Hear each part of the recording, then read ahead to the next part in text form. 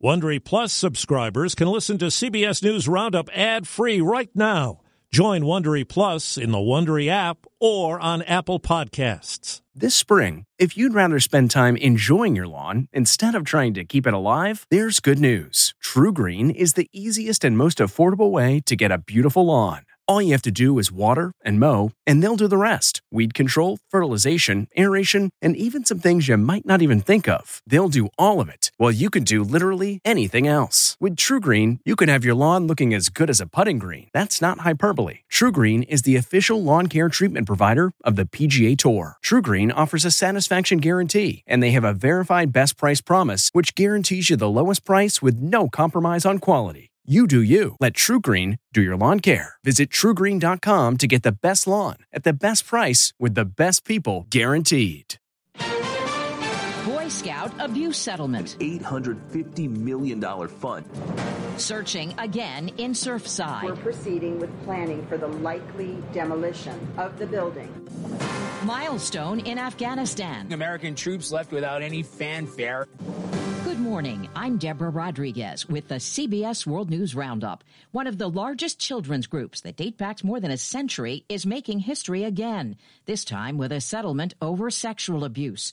Correspondent Mola Lenghi spoke with a survivor. Anthony Mandich was around 10 years old when he says a scout leader first sexually abused him. Touching and talking. He left his first group because of the abuse, but joined another troop in Sun Valley, California shortly after. That started something that went on for 2 years. He says a different leader abused him there. He didn't tell anyone at the time, but now says the pain traumatized him. I feel like it's ruined my whole life. Mandich is one of almost 90,000 alleged victims who filed claims against the Boy Scouts of America when the organization filed for bankruptcy in February. In the proposed settlement deal released late last night, the national organization would set up an $850 million fund and allow victims to try for more through insurance payouts. This is a bad deal for survivors. Michael Fowl represents Mandich and more than 1,000 other people with claims.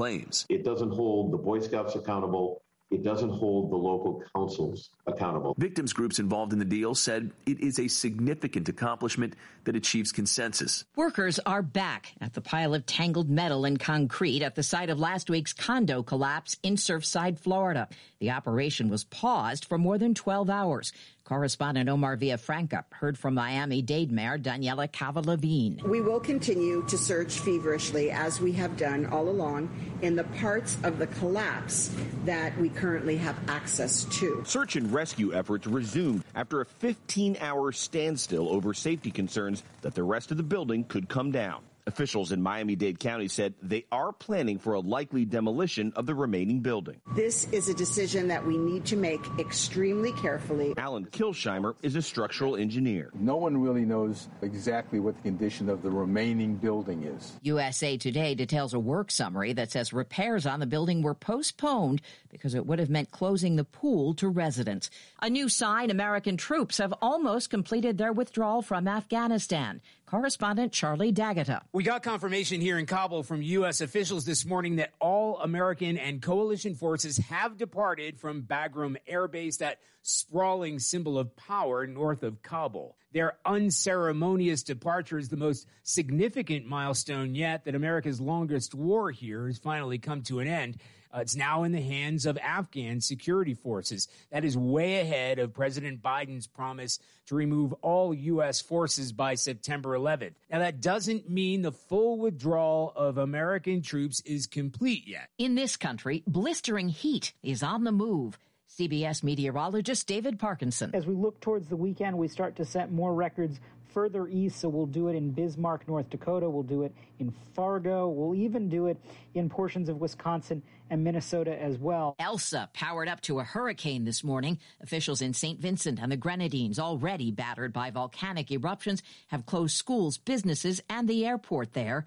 David says the system could reach the U.S. next week, affecting search and rescue at the condo collapse site. Right now, the most likely track would be a landfall somewhere in Florida sometime between Tuesday and Wednesday. Model guidance is anywhere between a Fort Myers, a Tampa, and a Florida Panhandle landfall. A possible tornado passed through Washington, D.C. last night.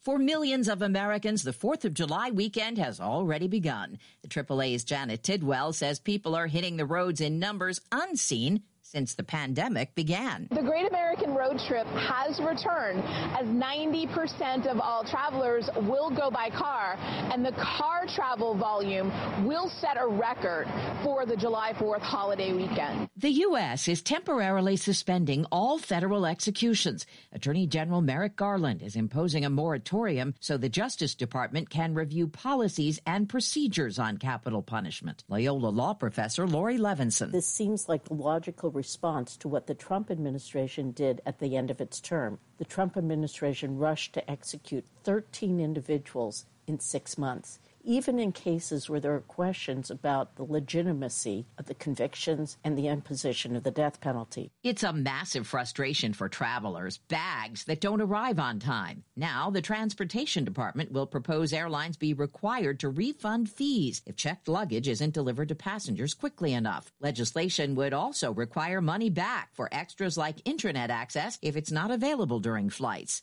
America's fastest woman, Sha'Carri Richardson, has tested positive for pot. CBS's Monica Rick says that could dash her Olympic hopes. The superstar sprinter was tested the day of her historic U.S. Olympic trial run last month. Here comes Sha'Carri! Richardson's going to Tokyo! That run on NBC Sports, her sights were set on gold in the 100-meter dash, but Richardson could now get sidelined from the Summer Games. Weed is banned by the World Anti-Doping Agency, and it could suspend her for 30 days. The Olympics start in 3 weeks. One of the most legendary and influential rock stars died 50 years ago tomorrow. Correspondent Steve Futterman looks back. He was the lead singer of one of the 60s most iconic groups. Hello, I love you, Jim Morrison, with his distinctive voice, poetic lyrics, and unpredictable behavior, became one of rock's most well-known personalities. Photographer Henry Diltz worked with The Doors and Morrison. I always thought of them as a shooting star. They burned brightly and quickly and then left. People are strange. Anthony DeCurtis is a critic with Rolling Stone magazine. It was more than just music. I mean, he wanted to transport people. Riders on the storm. Morrison also had substance issues. This is the end. And in 1971 in Paris, he was found dead in a bathtub. The official cause of death, heart failure. His death at 27 was just stunning to me. Steve Futterman, CBS News.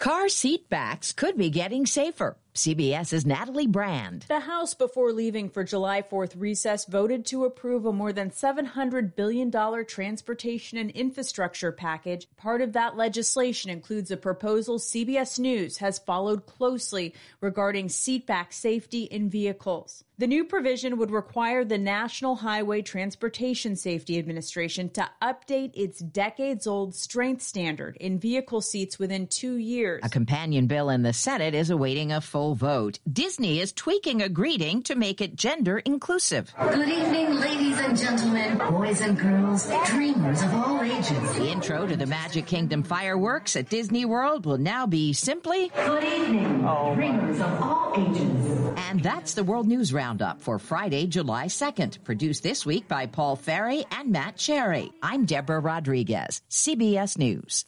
If you like CBS News Roundup, you can listen early and ad-free right now by joining Wondery Plus in the Wondery app or on Apple Podcasts. Prime members can listen ad-free on Amazon Music. Before you go, tell us about yourself by filling out a short survey at Wondery.com/survey. Catch every episode of 60 Minutes, America's most watched news magazine show, as a podcast. Hear in-depth investigations across politics, news, and entertainment on your schedule. Listen to 60 Minutes ad-free on Wondery Plus.